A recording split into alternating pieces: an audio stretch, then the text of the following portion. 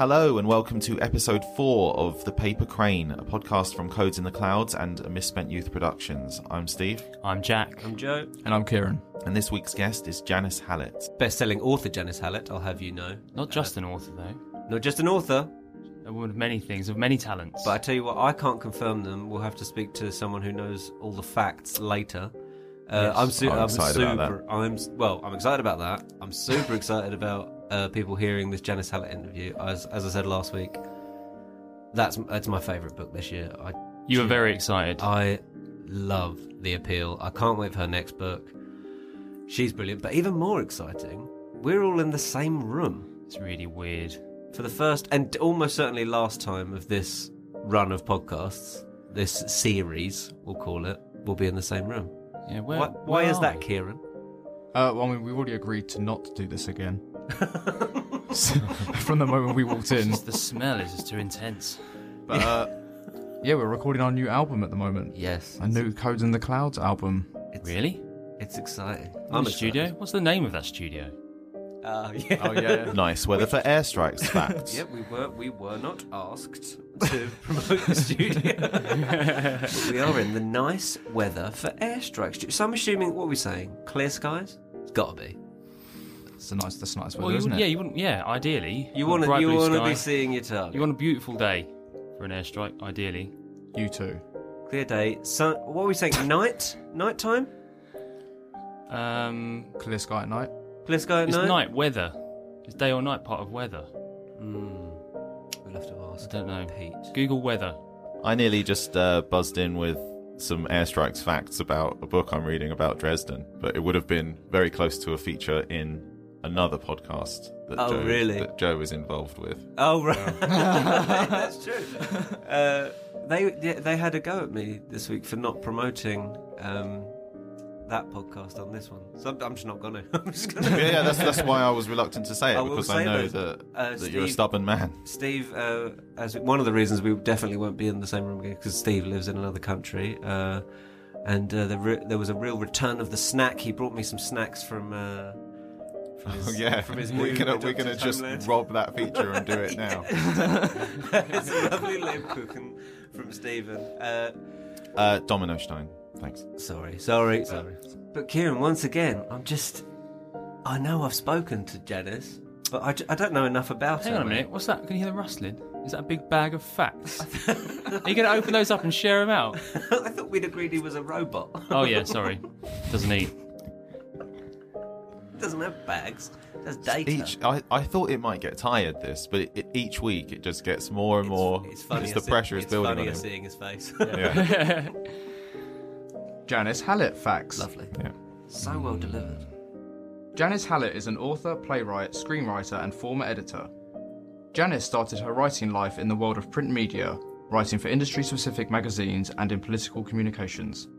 After a change in career, her debut film Retreat was released in 2011. Good film. And starred Tandy Newton, Cillian Murphy and Jamie Bell. Yes. Imagine that. Not bad cast, is it? First film. Her debut novel, The Appeal, was released in 2021 and became a Sunday Times bestseller. Her next book, The Twyford Code, is released in January 2022. And I can't wait for that book. We quite cheekily, this is a spoiler alert for this episode, but we quite cheekily asked for an advanced copy. We didn't get it. Oh, you didn't get yours? No. Oh, okay. Do you get... Huh? Don't worry, nothing. Right, yeah. So, yeah, it was a real pleasure talking to Janice. I hope you enjoy the interview. We do talk a lot about her book, The Appeal, which, as I say, I absolutely adored. I would thoroughly recommend you all read it. You don't have to read it beforehand, I don't think. But if you wanna press pause, go and buy the book. Read it in, 2 hours, 3 hours? Max. It's a thriller. It's centered around an amateur dramatic group. There's an appeal for a child who's ill. Then there's a murder. Whoa. My juicy. word. Spoiler alert. Hold up. To be fair, it does say there's a murder on the front cover of the book. But the whole book is written in correspondence. So it's all emails, it's all text messages, and cool. the way some of the characters are observed, some of them are hilariously annoying. We do go into this. We specifically talk about a character called Izzy, yeah, who, and I did mention this to her. this was quite a strange one because obviously we're quite new to booking guests for podcasts or for anything. I think we spent our entire career assuming people don't want to talk to us in general, let alone for a podcast. But so I finished the book, and then I was emailing her the next day, and I was really conscious that I was rambling in my email. I was like, oh, I sound a bit like Izzy. And then I realised I was emailing the creator of the character of Izzy, and then I had a tizzy. And, nice. And panicked and pressed send. It's kind of it leans into something she says in the interview, where she was saying about she was more nervous as the interviewer than the interviewee. I mean, and I'm starting to I get that now. What you've just done is a bit like when I took my niece to see One Direction, and before they came on stage, I heard their version of One Way or Another twice because they played the video, and then they walked on stage to One Way or Another. So that's the third time. And then they played it a little later on. So listeners are about to hear Janice Hallett say that she was more nervous. Oh, was it? It was one of the first things she says, wasn't it? But I just thought I'd chuck out my cool One Direction anecdote for the fans of Low and Mogwai. But yeah, we had a great time talking to Janice. She's really nice. I thoroughly recommend her book. Enjoy the interview. Janice, obviously you've worked in various forms of media, so feel free at any point to let us know how Jack and I are doing as interviewers. Yeah, I have. It doesn't make it any easier though. I would always get really nervous. I was so nervous interviewing people, more than I am being interviewed.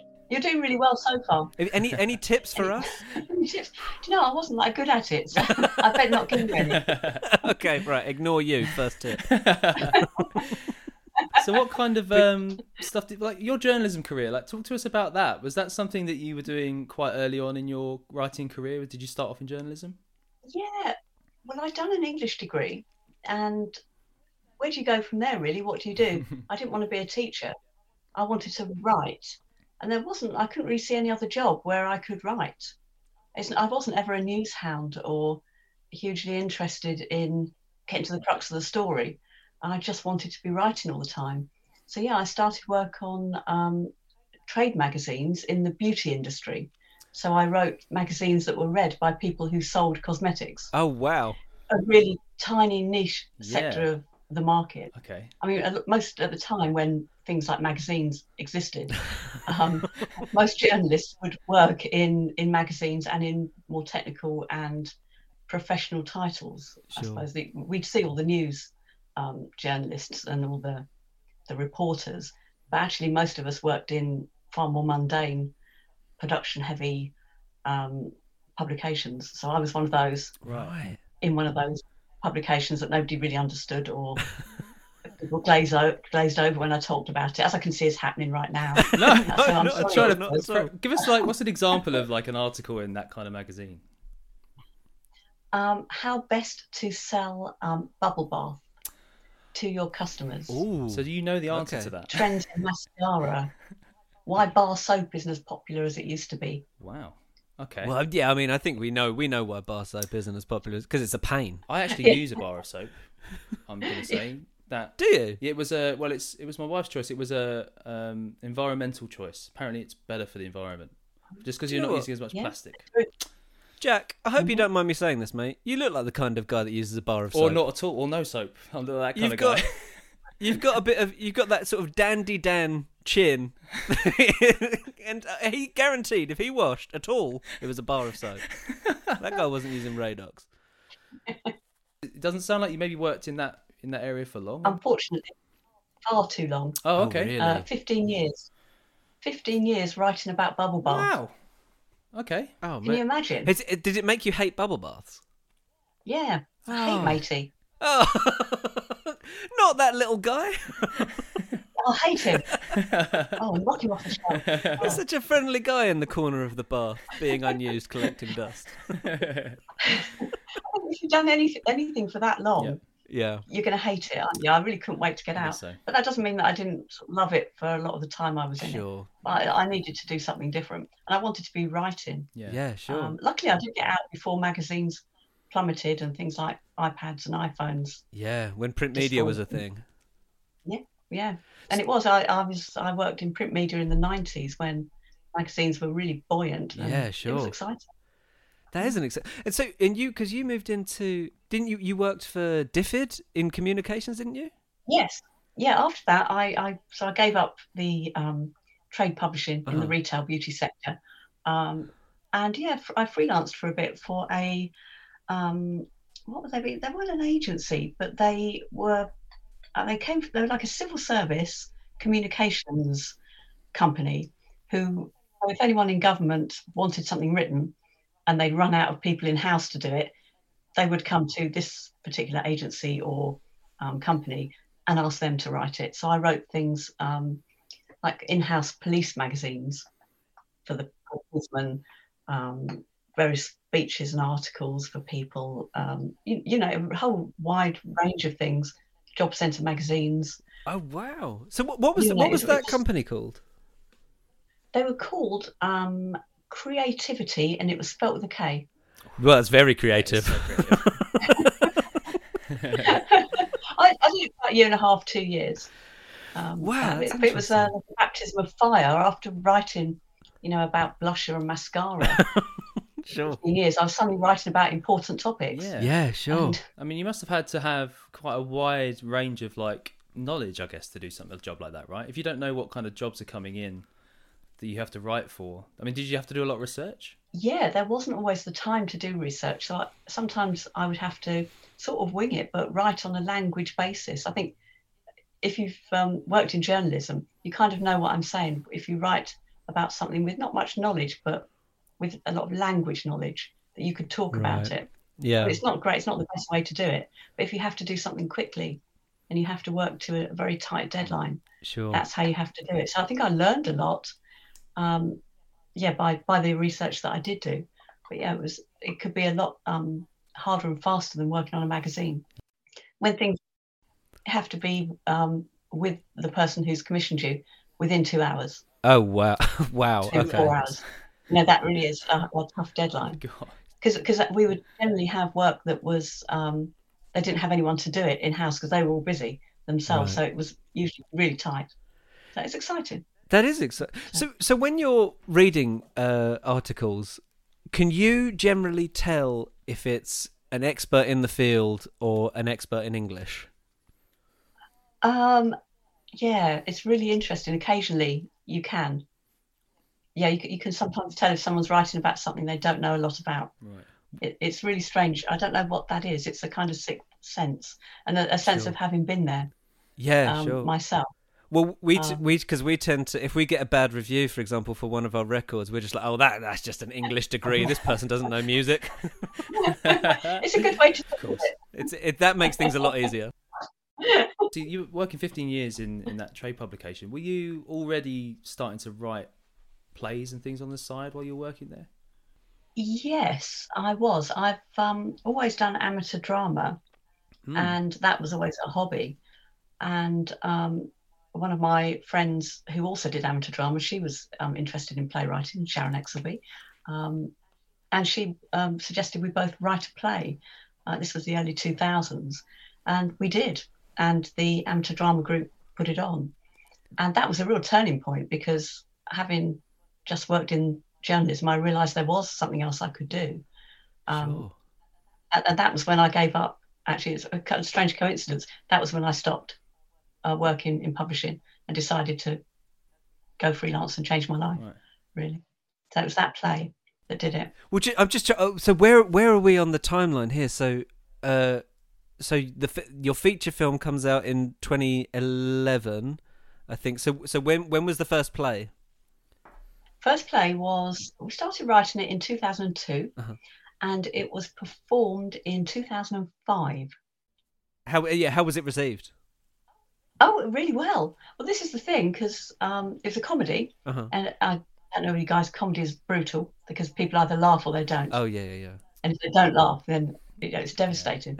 But luckily, this was a comedy, and people laughed. So, thank God. That was it, really. That was the magic. That was what happened. I saw people laughing at what I'd written, with mirth and not derision. A crucial distinction. Yeah, it was a turning point in my life. So yeah, that play changed that really. That got me on to this course, and that's when I applied to do an MA in screenwriting. Right. Oh wow! So it was a complete change. So how old were you when you decided to do the MA? Oh, old. It was 2000 and I started in 2006, so I was just 37. Right. Oh wow! When I started the course, it was a 2-year course because it's part-time. Sure.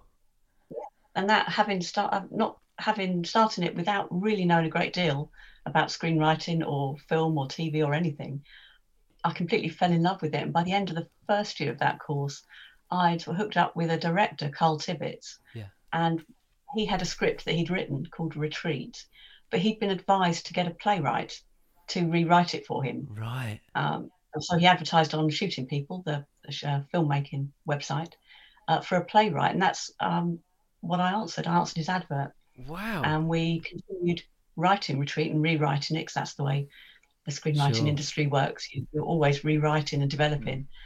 And 3 years later, 3 years later, it was filmed in 2010, and then 2011 it was released. So was that the first screenplay you worked on? Yeah. Okay. Well, we were very lucky, I have to say. It's not normal. No, it's not. All. So, kids, it's never too late. Just go off and do an MA, and then Tandy Newton will just turn up in your film straight after. Actually, Murphy, Jamie Bell. Yeah, never too late. I mean, that is late. So that's middle age, 37, 38, 39. It's when I was 42 when Retreat came out. That's incredible. So yeah, that's never too late. Never give up on your dream. That's not a bad cast for your first screenplay. Not bad. Not bad, is it? My word. Does that differ quite a lot, screenwriting from playwriting then? So you say for screenwriting there's a lot of rewrites, there's a lot of editing, I guess, script editing. Yeah. When you're writing a play, do you own that a bit more yourself? It's hard to say because the two are quite different. The industries are quite different. The process of putting them on is different. With plays, certainly my experience, I was already in contact and I was a member of a theatre group. So, I had a ready-made structure, it wasn't a theatre, it was a church hall, but a ready-made sort of, structure to put that play on. So that was, touch wood, relatively easy because, it's never really easy to do anything like that. Film is completely different. I mean, you have to have production companies, you have to have producers, you have to have people who, buy into your idea and will support you with it. You can't do it on your own. If you're a playwright and if you have enough money, you can pay, people to put your play on, if you wish to. But film, you can't unless you're hugely wealthy. So the two are so different. I mean, film is totally based on development, really, and so is TV. Did you ever have the desire to perform as well as write? Well, yeah, I acted for years. Amazing, years really? And years. Yeah, in amateur productions. Sure. Yeah, I did all sorts. I don't know whether I was any good. I cringed to think because we were a little local group in a church hall, and we did a lot of farces, sort of Ray Cooney, deeply unfashionable, very old-fashioned, Whitehall farces. Right. Yeah. So I was young at the time, so I ended up, in short skirts and things with, big hair, and top falls off, obviously clothes. Your clothes fall off and you run around with nothing on much. And I'm a feminist as well. Don't tell anyone. It's great. They're great fun to do, but they're not hugely popular now. Sure. So yeah, that was why my first play was a comedy, I think, because I was so used to being in them. I had an idea how they were structured and how they worked and what worked on a stage. And I think performing really, you've got a head start if you then start writing the sort of thing that you're used to performing, because you know so much. You have a 3D appreciation of what needs to happen on the stage, and you can kind of tell actors, I think, because you can communicate with actors better if you've been in that position yourself. Sure. And that's a good thing. Communication is a really key part of getting that page to the stage. When you're writing plays, how descriptive are your directions? Are you adding emotions into it, or is it very much just, X walks over here? No, it's strange. The conventions for playwriting are that you don't write an awful lot of stage direction. It's mainly dialogue. Oh, I mean, you can, but directors and actors want to get hold of that dialogue and that story and do their own thing with it. So you don't tend to write that many. And also stages differ so much. Somebody could be putting that play on in the round. Of course, they could be putting it on outside. They could be putting it on in a traditional theatre. Screenwriting is slightly different. You do have to do all of the directions and all the things that are happening. You have to do them in such a way that they're very sparse. You can't take up half a page describing something. It has to be, because you have to read a page in the minute that it would be on screen. Right. And that's the technical challenge of screenwriting. But everything has to be there so that the actor and the director and everyone else involved in the film, from the lighting to the sound guys to the wardrobe people, hair and makeup, everything, they know what's going on in that scene. You were kind of erring towards comedy, really, as a genre then? Yeah, I think it's the case with most of the things I write. I think it's just sort of my personality is I look for the funny in things. That's not to say that Retreat had any jokes in it whatsoever. If you've seen it, it's a psychological thriller. It's very dark, and there's not many laughs to be had. The tone doesn't change throughout the whole film. It's incredibly tense, and the score is brilliant for that film as well, I must say. The score is fantastic for that. And I can't say it was the original, but that style of music appears so often now, whereas I hadn't heard it before. I'm not saying that it was the first. It's that lovely mix of like wonderful melody, but also really putting you on edge. Yeah. Oh, it's so on edge, isn't it? Yeah. And that kind of music now accompanies a lot of dark, thrilling things, from adverts through to. Oh, absolutely. It's really shows. Become the mainstream now, hasn't it? Yeah. But it's very dark and frightening. Yeah, no, it really is. It's a great performance. Actually, well, from all three of them, it's a great performance. But Jamie Bell has never been so scary. Were you on set quite a bit during the recording of that? No, just one day. Oh, right, okay. And I think I was on set for as long as I was, because it was filmed up a mountain in Snowdonia, and I couldn't get off the set. I was only there for a day, really, because there was no way down. It was a good day. But for a writer, it always feels slow that scenes are re-shot. I mean, it was really fascinating for a short time. And then I thought, I'm writing now, because I can move quick. But it's great. I mean, work so hard on film sets under difficult conditions as well. Yeah. Are actors still improvising as they were filming as well, I guess? So you're still seeing your work change? No, I mean, I didn't. It was very tight. I mean, they filmed what was written, maybe because it's a low budget film. They filmed what was written, and that was that. There wasn't really any time or space to improvise or to play or experiment. I don't know if there ever is on film, or whether any did happen. I don't think it did. Right. Do you think it's because they knew you were there that day? Let's not change the words. Possibly, yeah. When I was gone, they did whatever they wanted. Well, because my co-writer Carl was directing, so they always had that eagle eye. Oh, of course, yes. Yeah, so best behaviour from the actors, please. But well, yeah, Janice, as you know, because I've emailed you. You know how much of a fan of The Appeal I am, and I'll save most of the gushing for the intro and outro to the podcast, so I won't be doing it to your face. Aww. But I thoroughly recommend everyone. By the way, I mean, book sales must have shut up just from me, because I've pushed it on so many people in the last few weeks. Fabulous, thank you very much. Including me. I was one. I was recommend. Yeah, you were one. A couple of weeks ago. Yeah, it's brilliant. Loved it. I should say, actually, a shout out to Lauren from Lauren and the Books. She was the one that recommended it to me, and it was just such a spot-on recommendation. But I remember when it turned up, and it's one of those rare books that seems so dense because there's so many characters and so much to follow, but you just sprint through it. It's such an easy read, considering how much there is there. I mean, I have a million questions. I can't think of the first one. but how was it writing the book? There you go. How was it? Well, that's a long story. Do you like books? How was it writing the appeal? Well, I mean, I set off writing it. I was pretty sure it would never be published because I'd spent the previous, pretty much 10 years writing films and TV series that had never been made. So to me, this was just another thing that I would write that my agent and her assistant would really enjoy, and then I'd not hear anything else. So that was a kind of freedom, though, from anything. Yeah, I mean, I've never been so free in my life writing something. And that's the appeal came out of that. It's such a unique way to write a book. It's entirely in correspondence.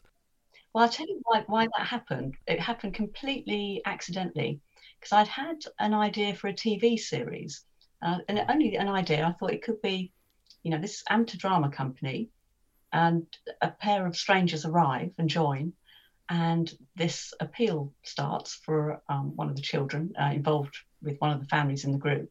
And this couple are the only people who can see or think they see something wrong. Now, from that basic idea for a TV show that wasn't anything out of the ordinary, when it was suggested to me to write a novel, I thought, well, what I'll do is get the minor characters in this story and write letters between them, almost as if this novel would complement that TV series should that ever be made. And so you'd hear from the minor characters. And that's how it happened. And that's how it came about that you don't hear from the main characters in the book. You don't read anything from them at all. That's how it happened, totally accident. Well, because you've worked as an editor, and obviously you've been edited. Mm-hmm. How big was the role of the editor in this? But because it's, as I say, it's so dense, but it just works so seamlessly. Oh, thank you. Yeah, Miranda Jewess, the editor, she was fantastic. I mean, she just has this fierce eye for how a story will be understood by the reader, and what's wrong with what you've got that can make it more understandable by the general reader. As for being edited, when you've been an editor, really interesting, and it's not bad. I mean, I don't dislike being edited at all because I can see how Miranda picks up on things that I can't see, and that's things like repetition in your writing style that you just don't pick up on yourself. And as soon as she starts editing and I can see what she's cutting out, I think, yeah, I do that. I have that word every other paragraph. I've got that, or in this paragraph I've got 3 instances of that same sentence structure, and these are things that you just don't pick up on yourself. So it's a real boost to be edited and to have someone who is so focused on improving your work, and that's just amazing. So it's been a fantastic experience, although sometimes it can bring you back down to earth as a creative person. All these thoughts and this will work, this will be brilliant. Oh, how about if I did that? And the editor has to say, no, that just won't work. People will, lose faith in it if you do that. They'll feel this way if you do that. It brings you down to earth, but it's always right. Is it hard not to feel precious about some of the things you write? Do you care about it so much that when someone just kind of puts a line through it, you go, no, please, come on, you just gotta let me have that? Sometimes if it's something that you do really love about that, or if it's something that's personal and it's based on something that happened to you, when the editor doesn't know that, but if they are then picking that apart and saying that's not going to work or that's not the best part of this story, that can hurt. But it's all to make it better in the end, and that's what everybody wants. So I always try to, it doesn't matter if you feel that way, but I always try to see it from the editor's point of view as well, because chances are they're the outsider in this, in your creative vision. So they have this perspective, and it is valuable. I mean, saying that it's interesting being edited by someone else, that could have gone either way, because we're all creative people. There's a certain amount of ego to everything we do. So it was very interesting what that editor had to say about my work. I mean, and of course, bearing in mind that the whole novel started out, it was going to be a side piece to your 12-series super successful American TV show that you were writing. Neither of which I thought would ever be made. So it didn't matter really what I put. I could put anything. I tried. It's lovely. So you just need your ego dampened a little bit, and you'll come up with something like The Appeal. But yeah, because the difference in characters, I thought some of the characters were just so well observed. I mean, honestly, I think the character of Izzy has ruined my life a little bit.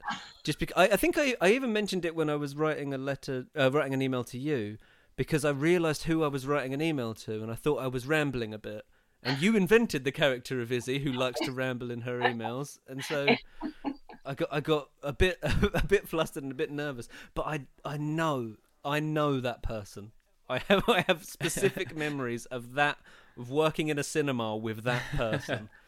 I mean, are they based on real people? I mean, we know already that you write from what you know. Yeah. With your... The setup of an Amdram group, and also working in groups of people just in your life. So kind of I know those people. But I think there are three sort of main female characters in The Appeal. There's Izzy, there's Sarah Jane, and there is Sam. And I think that between those three, I tend to think all three of those are kind of based on facets of me. Like Izzy is who I fear I am. Sarah Jane is who I can be from now and again. And Sam is kind of who I aspire to be. That's right. Okay. I kind of wrote all of them from the heart. I feel like when you're writing from like the perspective of all of these different characters, do you have to kind of put yourself almost like an actor would into like their headspace as you write their email or like their text message? 100%. Yep. It is like acting. Did you find yourself like, so for example, with Izzy, did you find yourself writing just a block of Izzy emails in one go? Not a block of them, but if you were to wind back time and go to an earlier draft of the novel, I think the first one I wrote was around getting on for 100,000 words, and all of the extra was Izzy emails. So if you read that, you would really get a sense of what it was like being Sam and to be bombarded with Izzy emails, lengthy emails, day after day after day, because you would be reading them. And I think even the one that Miranda would have first got, that had even more Izzy as well. So that Izzy was actually cut down from my. Oh wow! So as you were acting as Izzy, you became Izzy in a way. You just overdid it. You kept producing more and more Izzy character until it was too much. I'm like Izzy enough, really, and I became more like her. I kept saying "boo," in my email. Those are lovely little quirks. I like those little things, but also those little details of.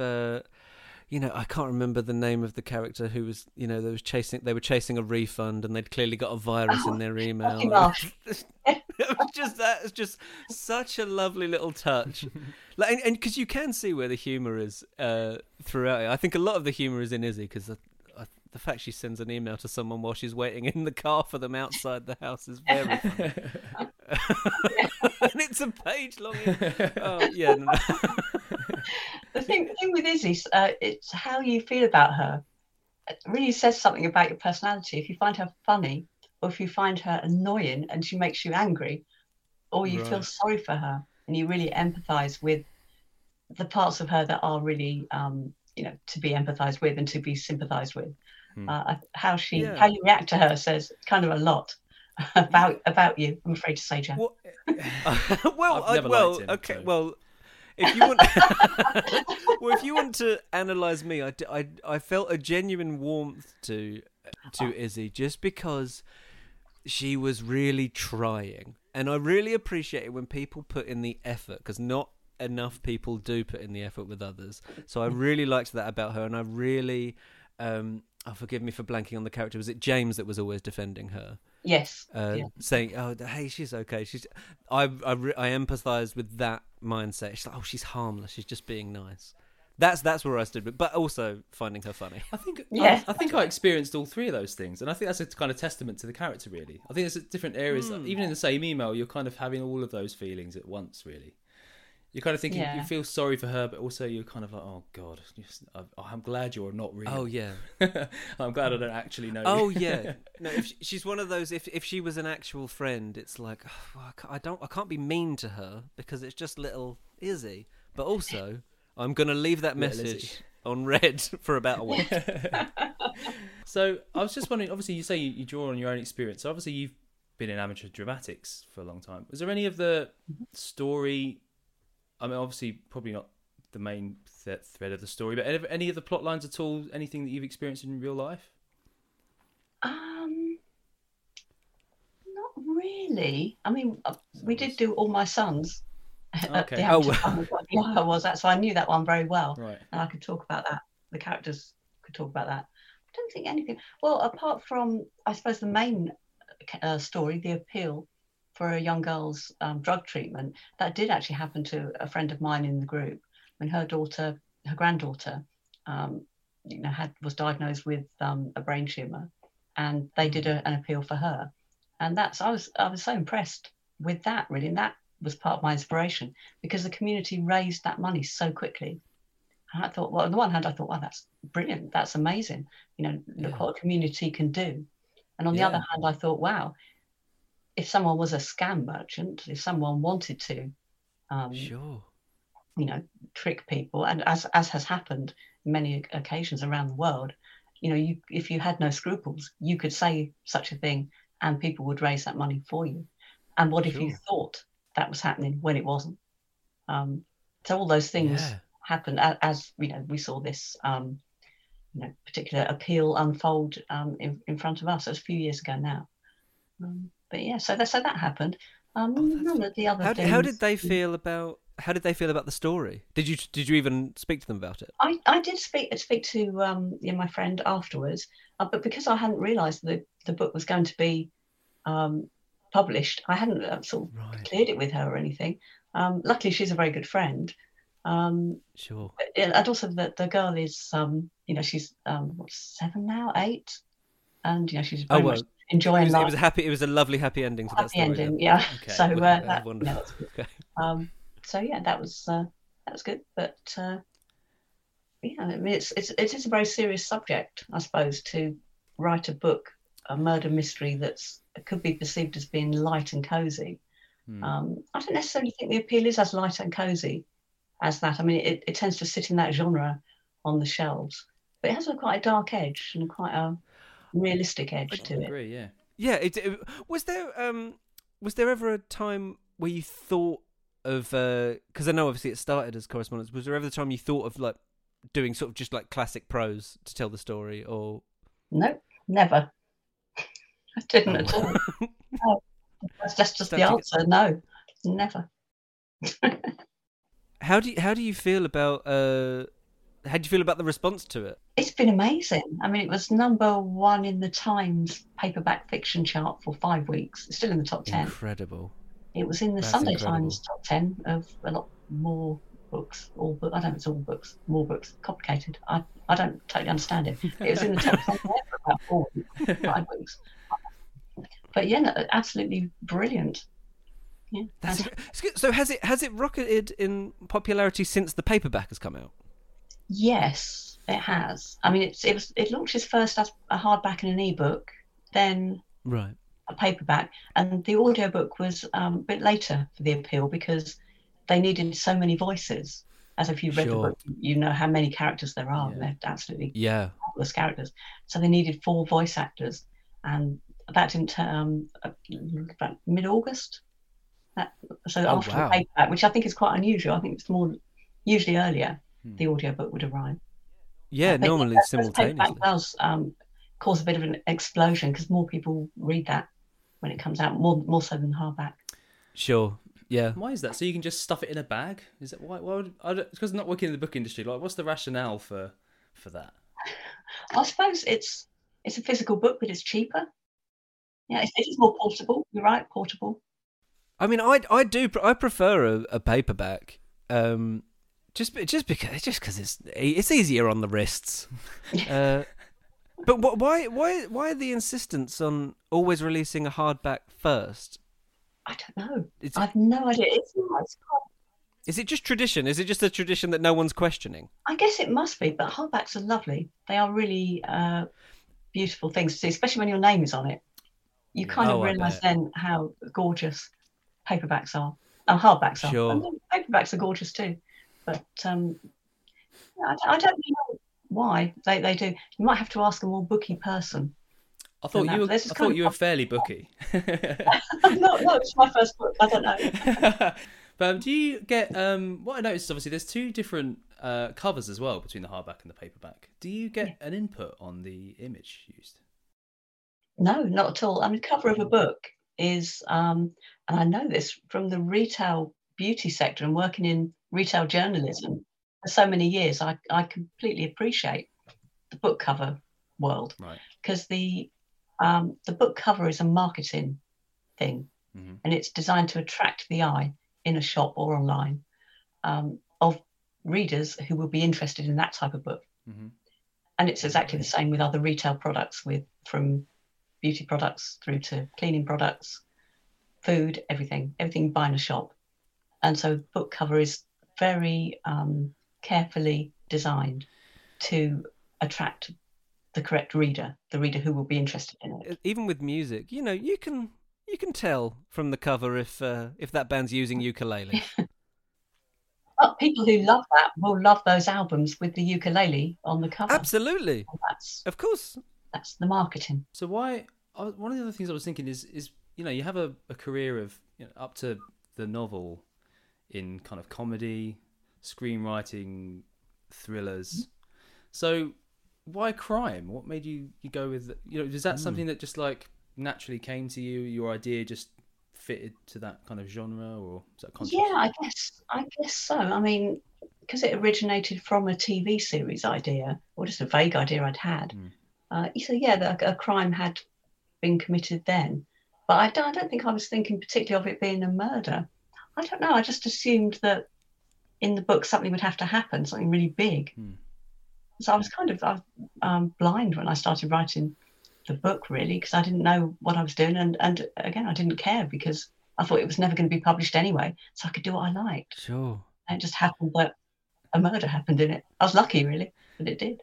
Because just the thought of writing a novel to me is almost like unfathomable. Like I feel like the preparation before you even start writing the first word would be insane. But it sounds like maybe you just kind of went for it. Or did you, is there a lot of prep? Do you have a lot of files at home of all this like research and like brainstorming you were doing? No. Wow.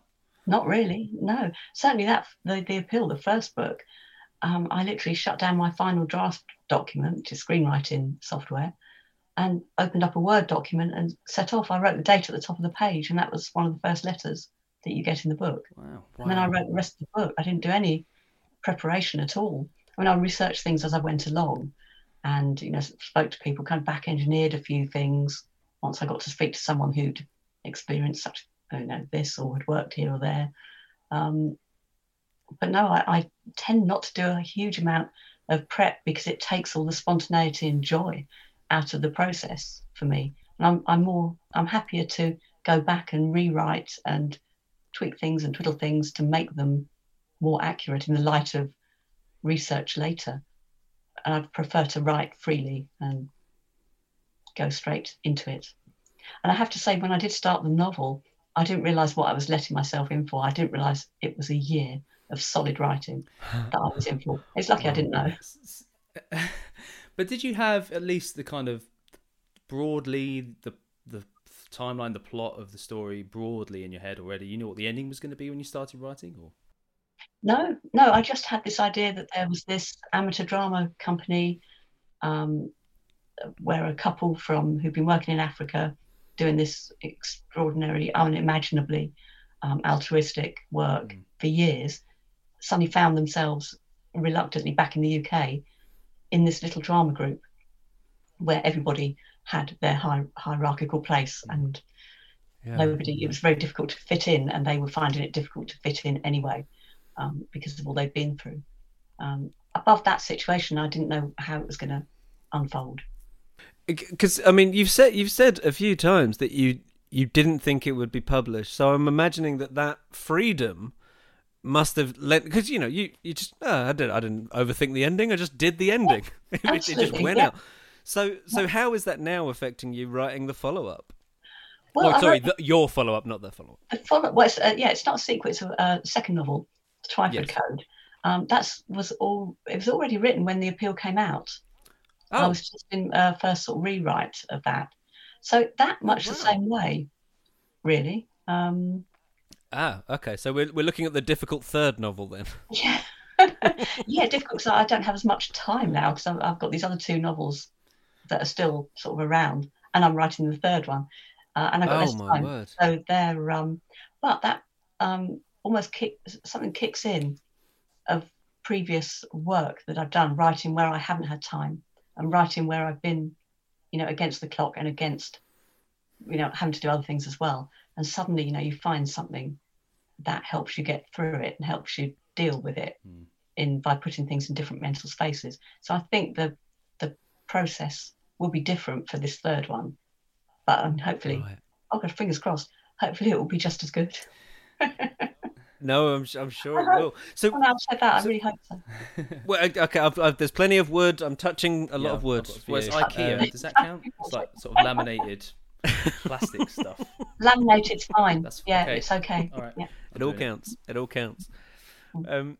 So what can you tell us about the new book? Actually, the first question I have about the new book is, because we're interviewing you, I feel like that now makes Jack and I members of the media elite, and therefore we're both entitled to advanced copies.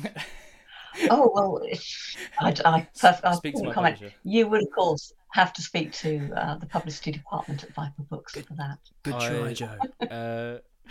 Yeah, good try. Good try. It was less of a question, more of a demand. But okay, I'll send an email.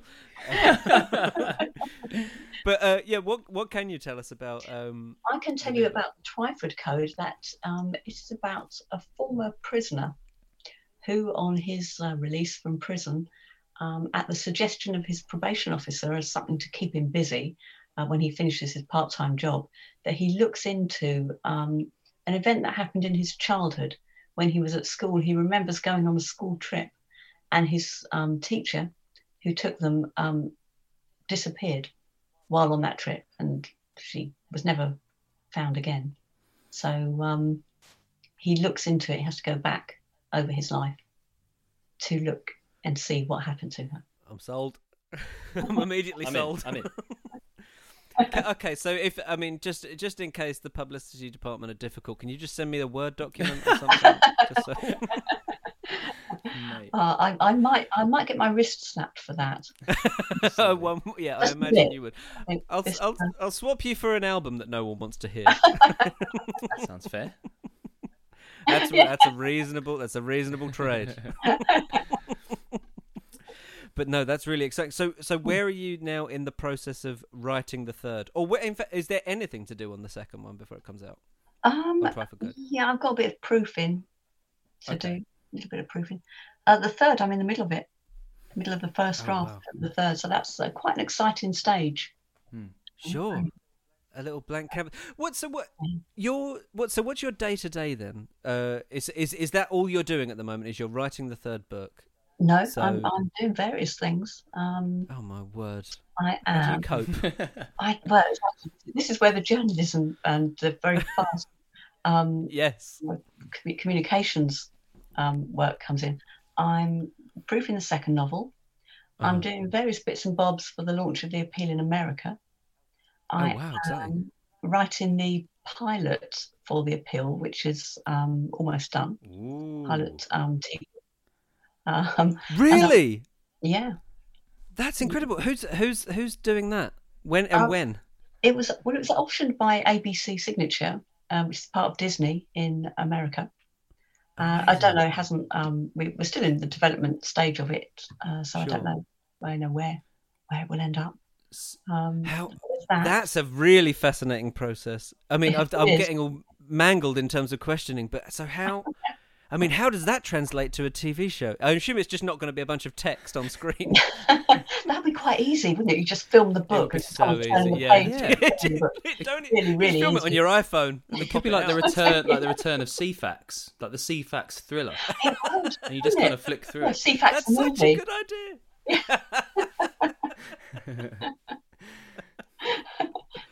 No, I mean I can't say too much about it, of course, because it's rather sensitive. But of course, no, hopefully, yeah. So you're dealing with the big boys. Yeah, and also working with a co-writer on another thriller series. Again, that's can't say much about that. And I'm writing the third novel. Wow! Oh my word! Yeah, it's busy. So, do you sleep much?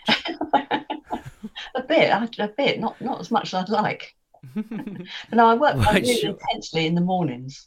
I have really intense writing mornings. Are you still very much your own boss? As in, like, you dictate the hours you're working?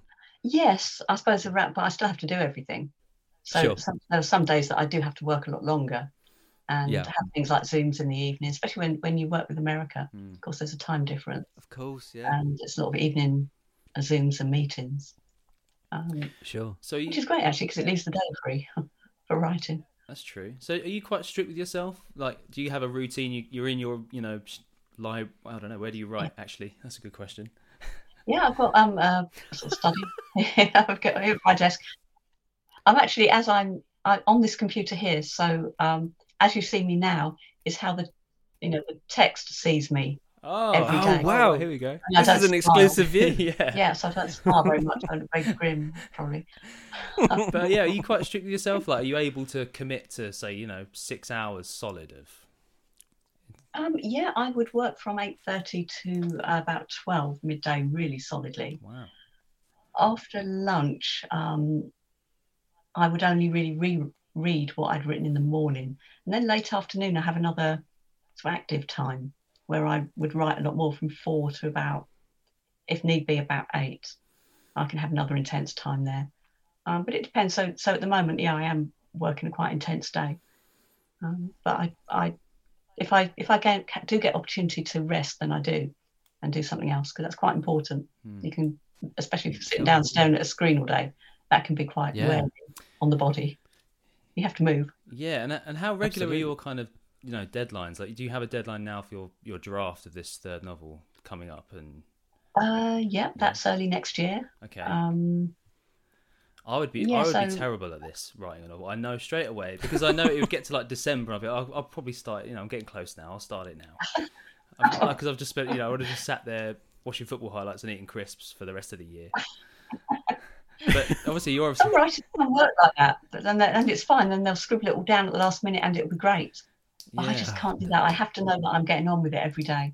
I have to do something every day. Because I think the relationship between the guilt. Yeah. But I think the relationship between like creativity and like deadlines is quite complex, because I think a lot of the time you think that it doesn't allow you to be creative. It's like, I can't be creative. I've only got so much time. There's no way I can be creative on the clock.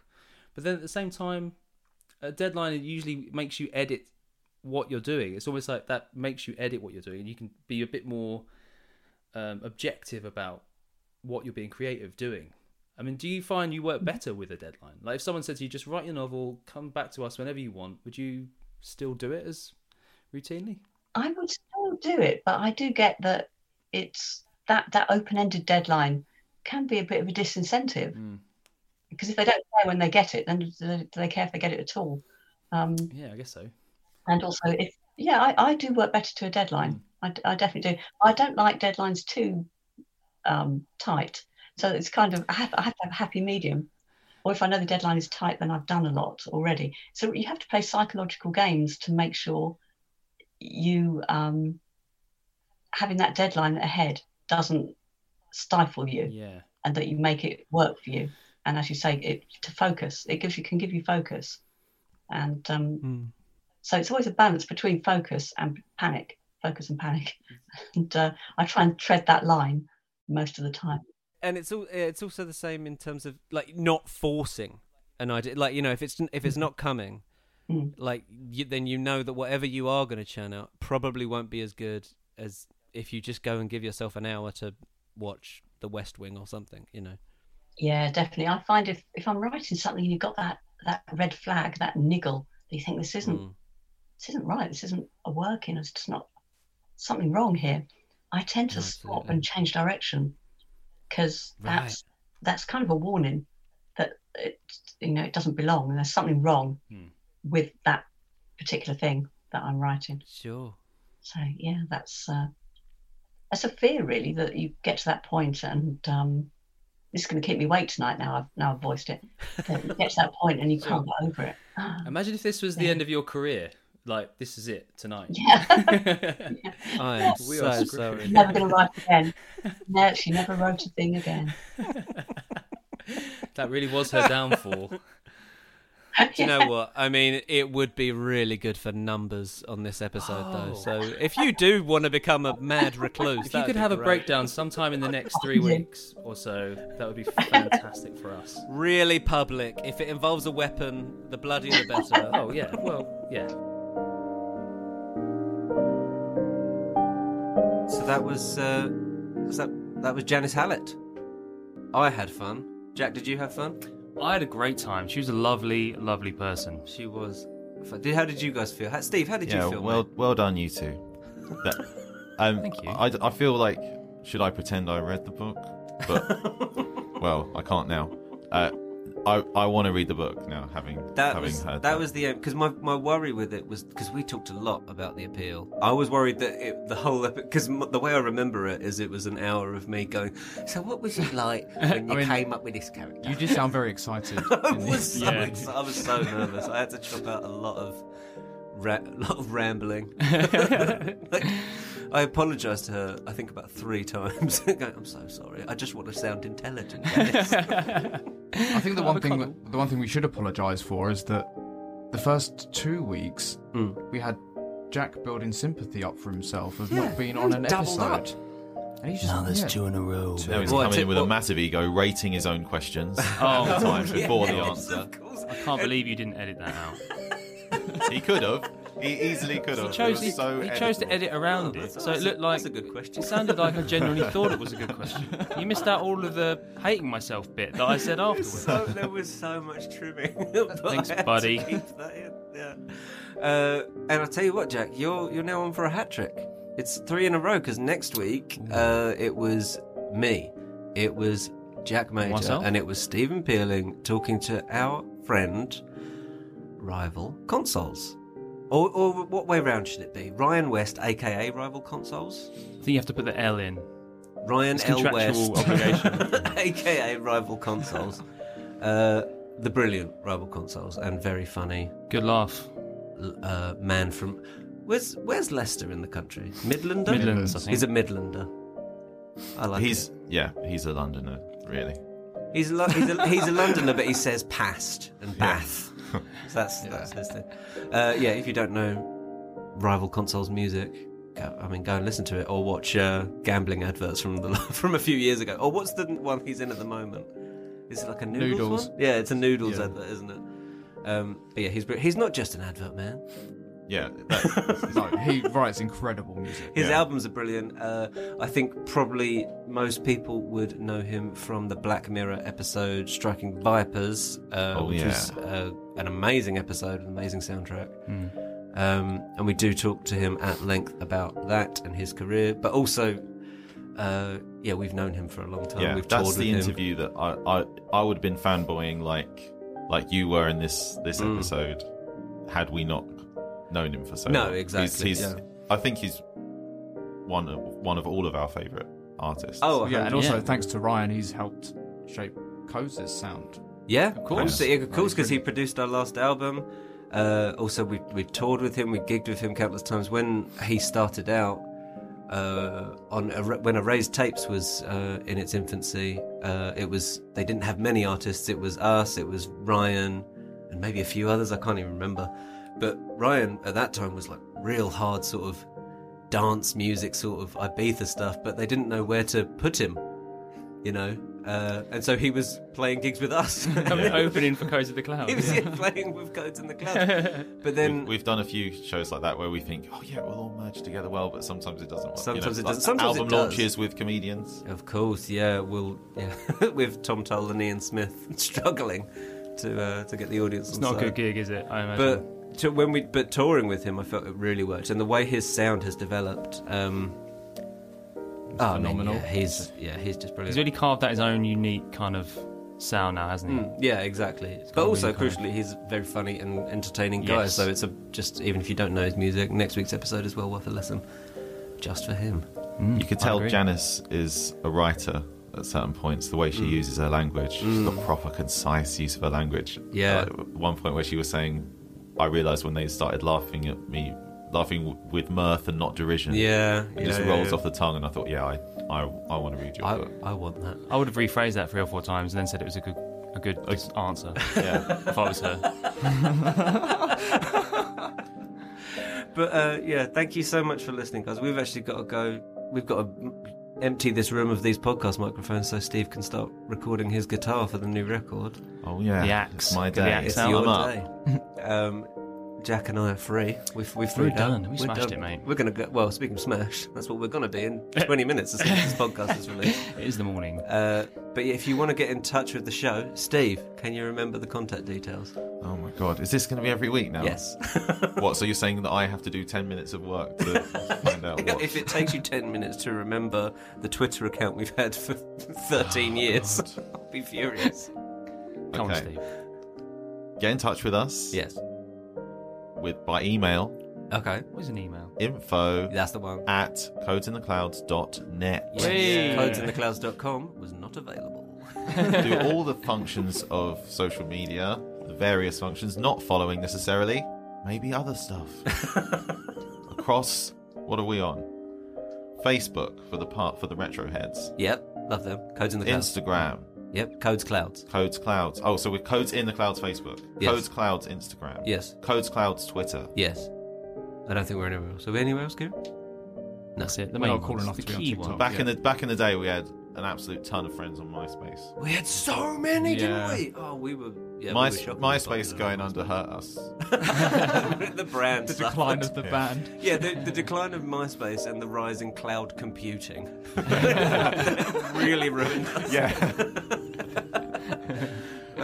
But anyway, yeah, thank you very much for listening, guys. Do get in touch. Please rate, review, all that stuff that other podcasts ask you to do.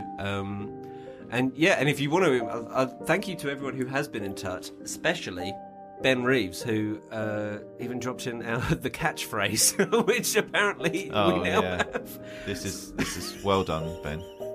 Oh, He's been buzzing off this since he read because that, I've and got now a he's not going to catchphrase stop. now.